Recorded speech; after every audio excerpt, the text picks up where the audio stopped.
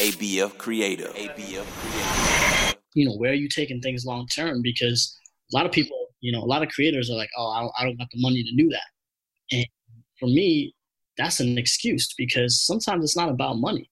A lot of times it's about you not knowing what to do with the money when you get it.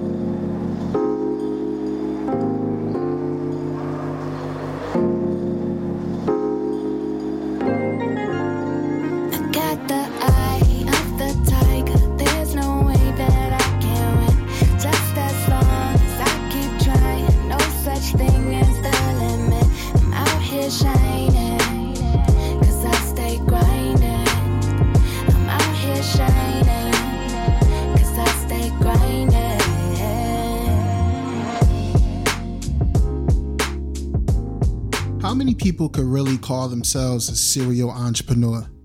Like, seriously.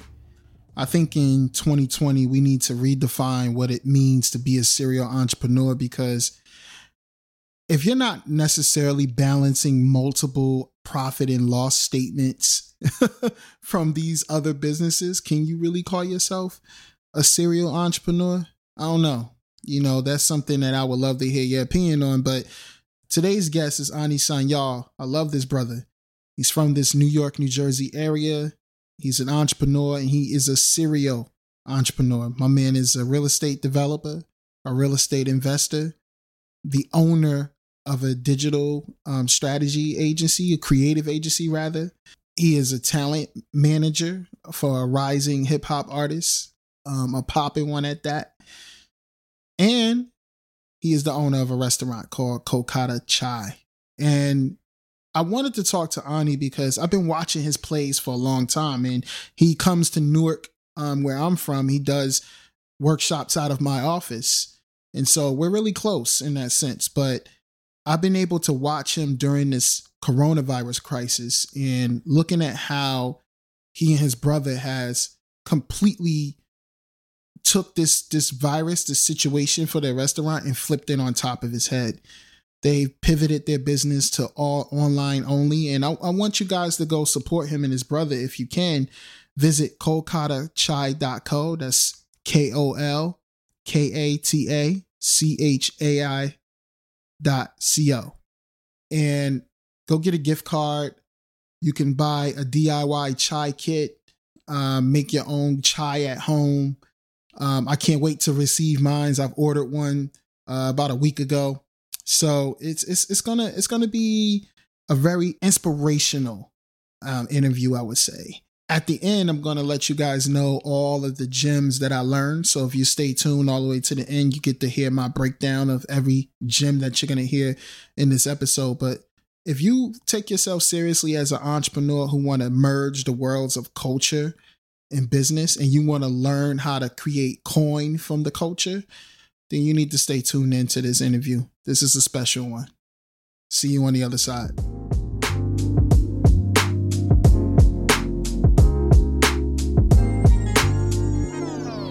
Yo, for people who don't know who you are, though, because there's a lot of people that's in my audience who don't know who you are. There's a lot of people who do. We got a lot of the same friends, but for people who don't know who you are, like, how do you tell people who you are, man? How do you answer that question? So I'm an entrepreneur that lives at the intersection of business and culture. And my strength is basically in building and growing companies that live at that axis. So I believe that culture doesn't truly understand business properly, and business completely fails to be a honest vehicle in order to promote culture. And so my job is to bring those two things together in an authentic way and build businesses that help minorities create wealth in this country. And so I run a creative agency. I am co-owner in a restaurant in New York City. I'm a real estate investor, and I run a artist management company as well. And so all those things kind of come together to form my holding group. And that's my job. I full-time live at the intersection of culture and commerce. I need the best way to word this, because sometimes you could do things for the culture but end up broke. You know what I'm saying? Yeah. And a lot of times people are building businesses and they for the culture, but the culture not bringing in and the coins. And so how do you find the coins within your culture while maintaining authenticity? Yeah, that's a great question. And I think, for me, it was always being a creative person growing up and understanding that the world was built in a way to dampen and discourage you from being creative, to try to convince you that your creativity couldn't generate income. And I always felt like that was such a unfair, untrue, deal. I was like, that's not, that's can't be life. And so, when we talk about, doing it for the culture, I think what happens is a lot of people have, pure aspirations.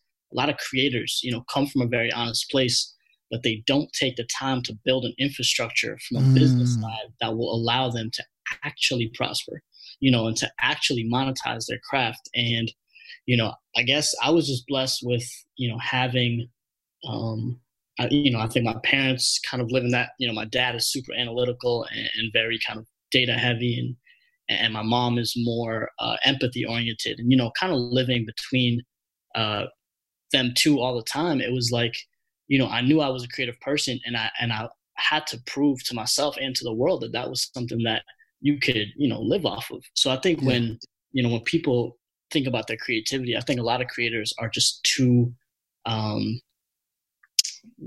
they're too precious about things. You got a lot of perfection. They let good become the enemy of perfect. You got a lot of people that don't prioritize and or in their own mind don't see business as a force for good. And that's what I would encourage all creators to kind of reevaluate. It's like, you can't do for others what you can't do for yourself. So if you're doing it for the culture and that means it's just you and four of the homies, like that doesn't mean much. So to amplify it, you really gotta to tap into what that infrastructure is going to look like, and then storytell in a way that you never stray from what makes you authentic and what makes you unique and what makes you different, for lack of a better word. Yeah, I mean, that's deep. First of all, man, I've been hearing that quote for like the last 3 weeks. Don't let perfect be the enemy of good. Yep. And I think it's been a reminder to myself personally as well, too, because sometimes a lot of what I'm trying to do, I'm a creator, just like you said, like I fall in the trap of, not doing something or not presenting something because it's not perfect when, I'm just hurting myself in the end. And so, but there's something I want to rewind back to a little bit when you said, creators don't have the right business infrastructure, right? So what is that? Somebody could be listening to you and saying like, yo, what does he mean by that? Like, what's the correct business infrastructure? Like, what is that? Yeah, man. The correct business infrastructure is essentially a framework in which you can get paid off of your craft, right? Off of doing the things that make you feel authentically alive. And an example of that is like, if you're an independent artist and, you're thinking about how do I fuel, my craft from a financial side, it's about tapping into things that are outside of music and really being somebody that reflects your community in order to create opportunities and create income. If you're into food, cooking on Instagram is cool and that's one part of it, but how do you, throw a pop-up? How do you build an audience? How do you drive customers to your creations and then, use the income that comes from that to build a real business? So when it comes to infrastructure, part of it is a strategic, right? So thinking about the foundation for, okay, I'm going to do e-commerce, I'm going to do in-person activations, I'm going to do, X, Y, and Z. And what's that strategy and framework like? The second piece is actually executing upon that. So, you got to create payment, modules and having ways to collect payment, knowing what you're going to reinvest your money into, and also like having multiple revenue streams for your idea or business. And then the last part is, where are you taking things long term? Because a lot of people, a lot of creators are like, oh, I don't got the money to do that. Yeah. And for me, that's an excuse because sometimes it's not about money. A lot of times it's about you not knowing what to do with the money when you get it. We tend to think like, oh, I could never raise $50,000. I could never raise $100,000. I could never raise, $250,000. You'd be Mm, surprised. If you have the right product and the right story, you can raise that money, but you need to know how to turn it into more and really, grow an enterprise. And I think that's the last step of it. So strategy, execution, and then vision. man, you talked about a lot of things that, I quite frankly think you're a master at. And one of those things is the audience piece, and I feel like you're really good at building an audience. I've seen when you open Kokata, chai company, when you guys opened, you had lines all the way down the block. It probably went around the block. I don't know. But from the videos, I seen this huge line of people, and I was just like, yo, what happened? Like, how did he do that? And I saw you say a few times, like, yo, it's all about the culture, the story. And like, how does somebody, build an audience like that, and what is that? How do you tap into the knowledge or your culture to build that audience? Yeah, I think the first thing is you need to listen to your audience, right? A lot of creators, a lot of marketers, a lot of hustlers. Everybody's trying to make moves, but a lot of times, which direction are you going to move in if you're not listening? Sure. And I think the first thing is to listen, and we really did that. So that means like, if you were to throw a pop up, or if you were to have you've got an Instagram account, like really studying what type of DMs are coming into you, like what's the sentiment, what's the message, what are people craving for, like what's missing in their lives. And once you have listened, and then you take your own experiences that kind of like mesh with what the sentiment of that, the time or the cultural zeitgeist, so to speak, like whatever that sentiment is, once you tap into that, you need to create things that authentically reflect the response to that sentiment. Right. So for us, it was like realizing that as brown people, South Asian people, Middle Eastern people, diasporic people, we had nowhere to come together in New York City. How crazy that is, and it's not just about brown, and it's not exclusive in that sense, but that's kind of where I started, the cup before it overflowed. And if you think about the fact that there's no space in a city that authentically that reflects, the experience and the tastes of young South Asians, we were like, oh, this is a open opportunity, but we were just the first ones to listen to it and put our money on it. A lot of people, what they did was they thought, all right, I'm going to open a big Indian restaurant. It's going to be, glitzy. I'm going to compete with these other existing institutions, but I'm going to make it for brown people. But that don't work, because that's not what we want. Like, that's not what we need. And I have the luxury, I manage an artist, and he's also South Asian, and really like seeing a lot of the anecdotal data that came, through his platforms and his YouTube comments and DMs, and, like just understanding there was a hunger for something like this. And we just harnessed all of that and did a really good job storytelling, creating content, branding the entire thing to be like, yo, if this is who you are, this is where you need to be. And that's how we've grown that business. And I also, I can't be remiss that you were the king of starting small, man. Because I remember when we first started chopping it up, you were doing you and your brother. Y'all had like a small like tent at like farmers markets doing this stuff. So like, yo, like what? Talk about that. Like sometimes we, like it wasn't always the New York City location. In Manhattan, lines around the block. Like my dude, you was at farmers markets, what I mean, getting your hands dirty, next to the guy selling cabbage or something like that. Like, talk about the power of starting small, man. Yeah, man, we need a place to pitch. We need a mound. I think my experience as, first generation immigrant, and just having, a pretty, I would say a lean upbringing. We always had family, we always had love, we had the things that were important, but we didn't necessarily have things. And so that mentality of doing a lot with very little has always been ingrained in me. I think, starting small to me is the only way to truly understand your business and build something sustainable. so that A, when it's stress tested, or B, when it's time to grow, nothing feels foreign to you because you're really replicating the processes and you're replicating the mindset that you came when you first started. I think there's obviously, to quote one of the greatest, thinkers and creatives of our generation, Nipsey Hussle, like if you got that marathon mindset, like if it's a marathon to you, you're not going to worry about, I got to make a splash on Instagram in 6 weeks. Like it's just that type of thinking, that type of calculus doesn't matter to you. And that's the type of approach we took, was like, look, if we got a trap for 13 weeks out of a tent, in Jersey City, then that's how it's going to be, because that's where we were learning product preferences. We were learning about our customers. We were gathering data, repeat purchase data, most popular item data, what do people not like? Like that's where we were doing all of that learning. And that learning is what allowed us to open, in the toughest city in the world, and B, survive something like the coronavirus. And, where all restaurants and cafes have shut down, and I don't know when we're going to get out of this, but we're still actually maintaining similar revenue levels than we had when the cafe was open, by being able to pivot and being able to, like, again, start small.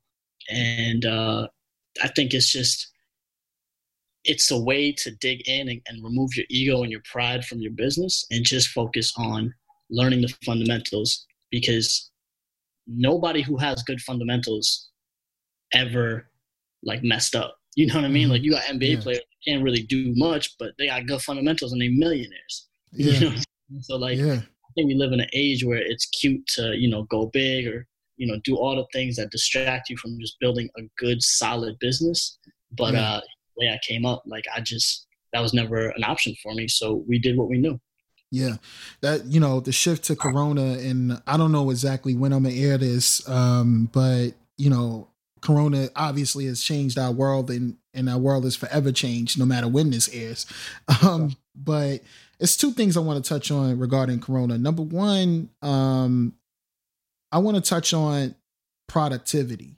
You know what I mean? Because I think what's happening, and I'm seeing two sides online. I'm seeing two debates. During the pandemic, there are people who they feel like, yo, this is the time to grind, hustle, produce, release massive amounts of content, doing all of this. And then you got a group that's more like, yo, just chill, relax. It's mental health.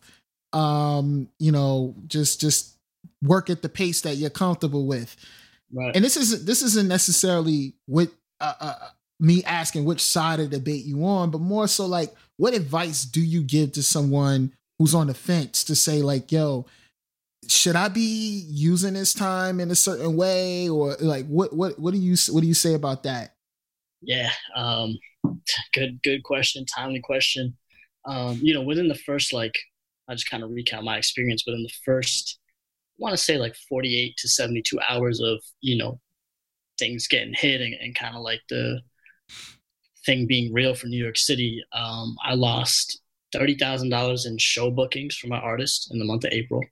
I lost a $50,000 profit on a real estate deal that was about to close because all the banks just shut down. And I had to, temporarily close a restaurant that was already, just barely getting by because it's within our first 6 months. So that shock to my system just initially was real, and I think that it threw me off, in a very drastic way. And for the first couple of weeks, I really struggled, man. I think like it was tough for me to understand what this time should be spent on. And I think the first thing I would say is like, if someone's going through that, it's okay. You know what I mean? Like you don't have to have the answers to a once in 100-year event in the first couple of days. Like it's okay, fam. Like obviously, you want to maintain decent habits, and I'll get into that. But at the same time, like, if you slip in taking a nap during the day or watching Netflix at a time where you should not be, like, it's all right. You know what I mean? I wouldn't make a habit of it, but I would give yourself the permission to accept that it's okay. Mm-hmm. In terms of how, to spend this time and how I've been approaching it and kind of what advice I have, I think, this is a time, how I see it is, we'll never get this time again. Meaning, Mm. I really doubt the world is going to shut down. Our worlds are going to shut down for 3 months again, 6 months, anytime soon. And so in that sense, I'm almost looking at this like it's a gift, Mm. because you're not going out and you're not spending money on food and entertainment. So you get to save, that's one side. Yeah. Um, Everybody, especially entrepreneurs, you have massive holes in your business that you need to take care of. Whether it's your taxes, whether it's your legal side, whether it's some product that you've been waiting to launch and you've been behind the ball on. Like, Mm-hmm. we all have those, and this is a time like, you could work on that, develop it, and bring it to life in a quiet way. And you might never get that time again, because once the real world starts, you got to go to dinner, you got to take a meeting, and you got to, go to the gym all in the Nah, span. that's real. So I'm looking at it like this actually might be a gift. And the last part of it to me is like, this is a knowledge gathering time. So there's a lot of books that, I've been wanting to read, a lot of podcasts, a lot of things that I want to consume, because I don't get to consume a lot of content on a day-to-day basis, because I end up, working 18, 19 hours a day. So I'm looking at this time like, if you want, learn a new skill. If you want, body up on some knowledge that you didn't have before. If you want to come out of this, with the new skill or with the new talent, you got the perfect canvas, to be able to get started. And that's how I'm seeing it. Nah, that's dope. That's dope. I think it's all about perspective. And I think I 100% agree that take the time you need to take. But also, take advantage of this time as well. And so, I'm 100% in agreement with that. And one thing you did touch on, or you wanted to expand on, was habits, developing good habits. That's what I'm doing right now. I'm like, yo, you know what? I got the time now to do a daily meditation. I got the time now to, read a little bit more each day. I got the time now to, and just to even go back to what you were saying, improve my business. There were some holes I needed to plug, man. I just never had the time to sit down and be like, all right, yo, let's really think about this. Like, let's really think about how we moving right now. I even, got a consultant. I was able to pay a consultant who's been in the industry that I'm trying to be in for a ton of years, and was able to really give me a new perspective on things. I wouldn't have had that time before to really sit down with a professional and really, get that new perspective. So I think that was some good gems, man. And I think on the other side of the other question I would ask you about Corona is, you did a wild pivot, bro, with the business, with the Kokata, man. And I guess there's a lesson in that, you know what I'm saying?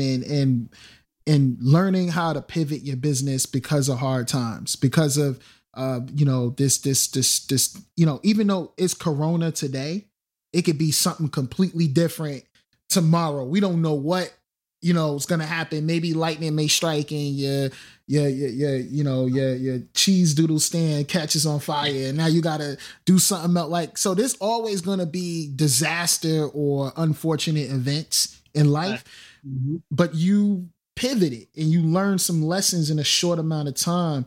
I would like to know what those lessons were, man, and kind of give us some insight into how you pivoted so fast and what those lessons were. Yeah, so I think, the reason that we pivoted as fast as we did, just keeping it real, like, this is the first year that I've actually had outside investors on different businesses, so both on the cafe side and on the real estate side. I have investors that I have to answer to, and I've never had that. And God forbid, we're in a pandemic. So some of that was just sheerly motivated by the need to make sure that things didn't get to zero, because, we do have our real world obligations nonetheless. In terms of lessons that I learned from the pivot, man, I think the first thing that I learned was it's so easy to get into a comfort zone and a routine when you are operating at normal, like as normal. Like we had to pivot, and maybe the timing was fortuitous to us, but it's my honest opinion that we should have done some of these things months ago. And that's like what I learned is like the chaos and the the headlines forced us to really force your hand. Yeah, but I think and we had blessed to have the expertise and that level of execution to be able to turn that around and make it look seamless. But there's a lot of restaurants out there, a lot of businesses out there that don't have that luxury, right? That weren't raised in the digital age, or that don't have, the team that we have to be able to put things together. And that's the first thing, man, is like, you got to stress test your business even when things are going well. And that's the biggest thing that I learned, that I think, I got away from a little bit, because, when you're operating in New York City with a cafe or restaurant, like, it's heavy and hard as it is, like, every day is a struggle just as is. But I think we, didn't stress test more. And this was a perfect reminder. So that's something that I would advocate for everybody, is like, as you're growing your business, if you're raising a new round, or if you're getting ready to expand to a new location, go ahead and insert a scenario where things go massively wrong, and see, post that stress test, will you survive? Little tangent, but there's a well-known ice cream company in Brooklyn, and called Ample Hills, that a lot of people love. They got multiple locations, and they just filed for bankruptcy because they invested like $3 million into a warehouse and like factory that just never came to life. Wow. And they didn't assume, no one would, right? Like, your factory plans that you invest $3 million into are just never gonna be operational, and that type of loss you can't sustain. So like that idea of like stress testing your business more often is key. I think the second thing we learned was, again, it's not going to be perfect, but you have to find temporary solutions that allow you to move forward. And if it's not as elegant as it needs to be, that's okay. I think from our side, we have a heavy emphasis on brand and, the customer experience. And when we had to roll out deliveries in 48 hours and couldn't sign up for DoorDash or Uber because everything was backed up, we had to build that system ourselves. It wasn't perfect. It meant, our staff was on emails at 11:30 at night, and 2 a.m. and 7 a.m. And it was like a lot of pressure. But you gotta, you can't let that imperfection stop you from actually, making a pivot. And the third thing is, the lessons that you learn from this pivot, like, not to forget them. When things get back to normal, new normal, it's like, keep adapting that mentality, to growth going forward, because as things, stabilize or get back, you're still going to need to innovate, and we're all going to be 3 months behind, our projections and everything. So keeping that hunger and keeping that level of foot on the gas is key. Man, those are gems, man. And just to touch on what you said, as far as like visualizing what can go wrong, there's a lot of spiritual gurus who be like, oh, don't, keep your positivity, think out the good, and think every day, visualize it. And I'm with that. That's what I do, so I'm not going to say up here and think about it. But there's a technique called pre-mortem. And the pre-mortem, I read about that in The Obstacle is the Way, which is a book on stoicism. Okay. And you're definitely a true stoic, man, because you talked about a pre-mortem without even really identifying it as such. But you have to, almost kind of think of those worst case scenarios. Nobody's saying you got to dwell on them all day, every day, right. But you should think through, if this doesn't go exactly as I plan it to go, here's where I would go. Here's what I would do. Nobody's saying you have to study it. Nobody's saying you have to keep it in front of you all day, every day, but to have it, and at least do the practice of it at some point, and just stow it away for that rainy day. So when it does happen, there's already a plan there. So you said it best. That's it right there. Yeah, man. Bro, man, this is fire, bro. Like, I feel like you dropped a lot of gems in a short amount of time, man. And, Ani Sanyal, man, real estate investor, real estate developer, music, entrepreneur, manager, talent scout for the guides, restaurant owner, like, the list goes on, man. Like, and I think there's going to be a lot of people who find a lot of inspiration from what you just said today, man. And come on, man. I appreciate you. I appreciate you being a vehicle for people like me to tell these stories, and I think you've always been a connector in the purest sense. And that doesn't stop now, like just because we stuck at home or whatever it is, like we're not stuck at home, we safe at home and you can still connect and still use your power. So I appreciate you, for thinking of me and for doing this.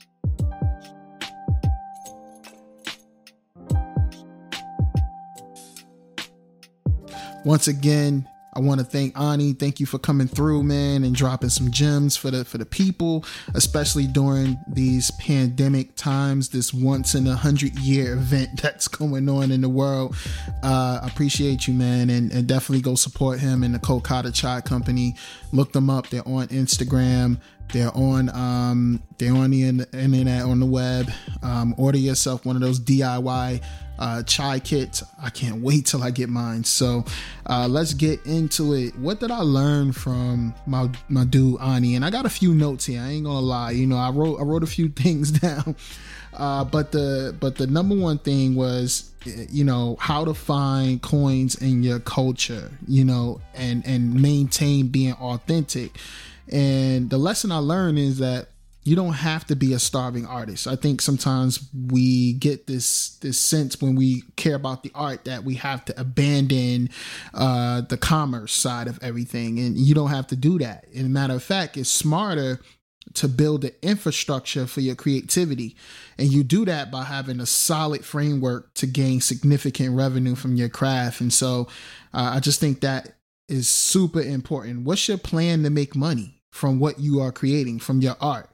And you got to start seeing, money as a force for good, and as long as you're keeping your story at the centerpiece of your company, nobody will ever question your authenticity. That's what I learned from my man. And another thing that I learned is don't set mixtape rapper goals. He didn't say this exactly, but I'm saying this. Don't set mixtape rapper goals when you're doing this. And what is a mixtape rapper goal? That means, I'm going to get a deal.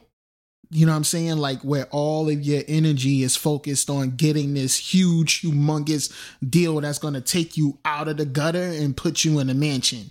Now, do people get lucky and get those kind of deals? Sure.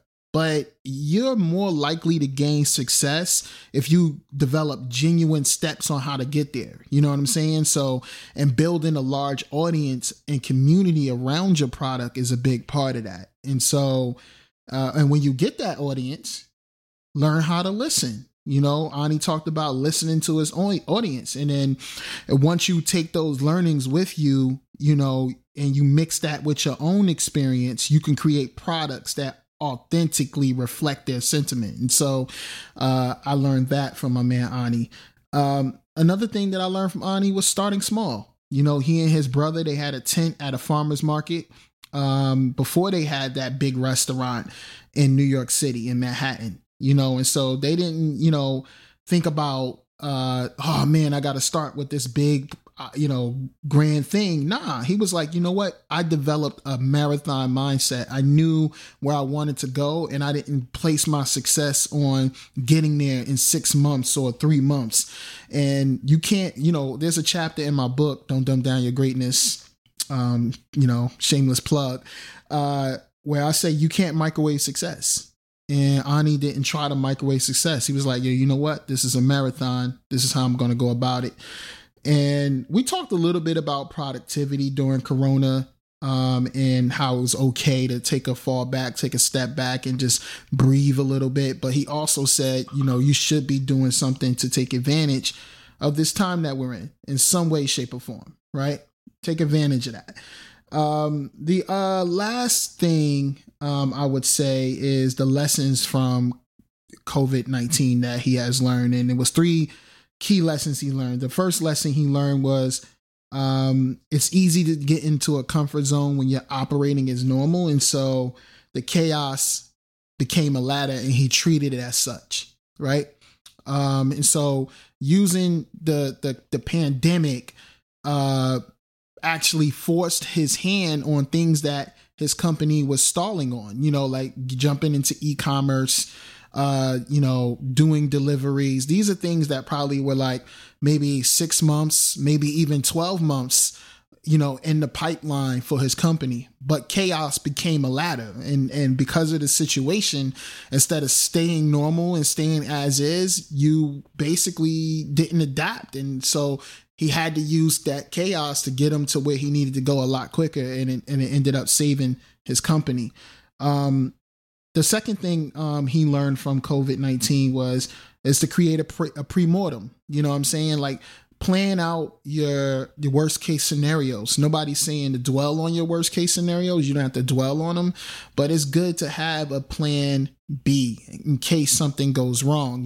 Not everyone is equipped to think on the fly. Remember, sometimes when adversity hits, your emotions are all over the place, and it's kind of hard to make rational decisions when you're emotional.